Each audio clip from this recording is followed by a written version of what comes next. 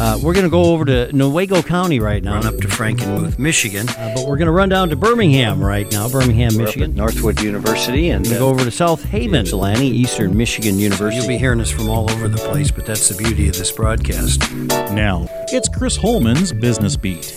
And welcome back to the Michigan Business Beat, brought to you on the Michigan Business Network. And I'm Chris Holman. And we are on the line right now with Rob Scott, the Regional Administrator for Region 5 of the U.S. Small Business Administration. And Rob, welcome to the show. It's good to see you here. How you doing?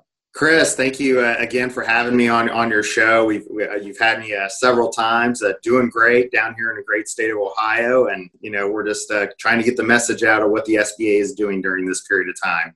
Well, and listen, I just want to go back in recent history with you. You're probably glad to be back in Ohio, where it's a little quiet, considering on the tour of duty you just had in D.C. Yeah, so I was tapped by my boss, the administrator of the SBA at Jovita Carranza, to serve as the SBA War Room Director, standing up the PPP program. It started in mid-March, where I was called into D.C. Certainly, we got that first round of $349 billion.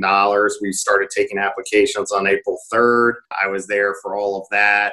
It's kind of a blur, 7 days a week, no restaurants open. So we were eating nothing but like Costco food, but certainly it was well worth it. And the program had, leaped out as success.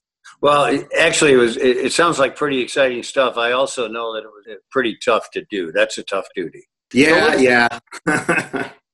So let's talk a little bit about the PPP now that we're deep in it and how it's gone so far. And what's left? Mm-hmm.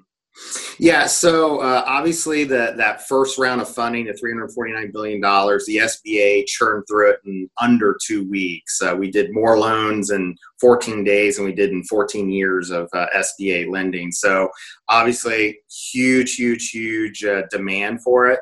Congress came back, reappropriated another $320 billion. And then we ran through a good portion of that. We still have more in the kitty left to certainly allocate out. We have about $129 billion right now. Obviously, the funding slowed for a couple reasons.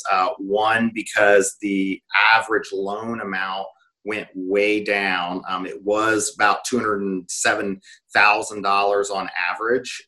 It's now below $70,000 on average. So the money is going a lot farther. It's hitting a lot more of those small businesses, that was the whole purpose of it. So we're very happy about that. But additionally, some of the compliance portion of the PPP program, obviously we were running up against a problem that businesses literally weren't going to be able to comply if they got the PPP loan. Congress, along with President Trump, stepped in, passed the Flexibility Act a little over 2 weeks ago, which took a lot of the compliance portion of it, changed it. So there's become renewed interest of businesses out there that have not got the PPP loan, that they can then go to their local lender, whoever they choose, get a PPP loan now, and instead of having that 8-week compliance period, it's now 24 weeks. So we were looking at a cliff of June 30th, and that's this June 30th. Congress pushed it all the way out to December 31st, 2020, literally the end of the calendar year. So there's renewed interest in it. What I will tell your audience, that there will be money left over. There's probably more to come with that balance that's left over. Yeah, and the number of, small businesses you reached was just a phenomenal number. Yeah, so, to give you a local number, in Michigan, we reached 115,000 businesses in the state of Michigan, close to $17 billion. A lot of money went into the state of Michigan, so it's something we're very pleased with. Obviously, in my region did very well. We were the number one region in total PPP dollars and PPP loans. And what I account that for, it's nothing I did.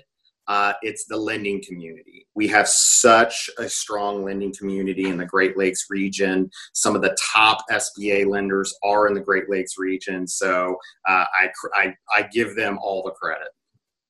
Well, they did get a lot of money distributed. And like you said, don't give up if you're out there watching this broadcast, because there's money left, and still get to that bank and see what can be had.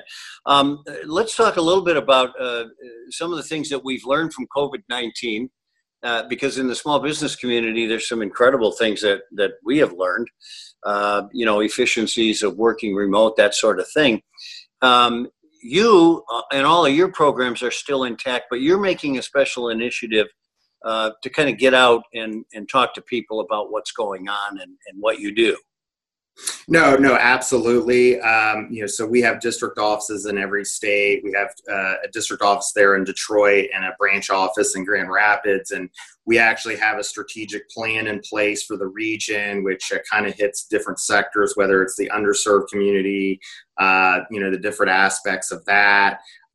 Also, as far as just a regular business that just needs assistance, contracting, you name it, it's an entire comprehensive strategic plan for post-COVID. Obviously, this economic recovery, it's not going to be a flip of the switch. Next month it's not going to be all sunshine and rainbows. I mean, it's getting better, but we know this is going to be several months in the making, where it's going to be a walk before you run. Excellent. Well, you did a great job of seeing us through, and thanks on a personal note, thanks for the sacrifices you made going to DC and having sleepless nights and a Costco menu. Yes, absolutely. Not a problem. I'm willing to serve, and it was an honor, but it is a period of time I'd like to forget. Okay. Well, we'll try to conjure up another distasteful memory next time we have you on.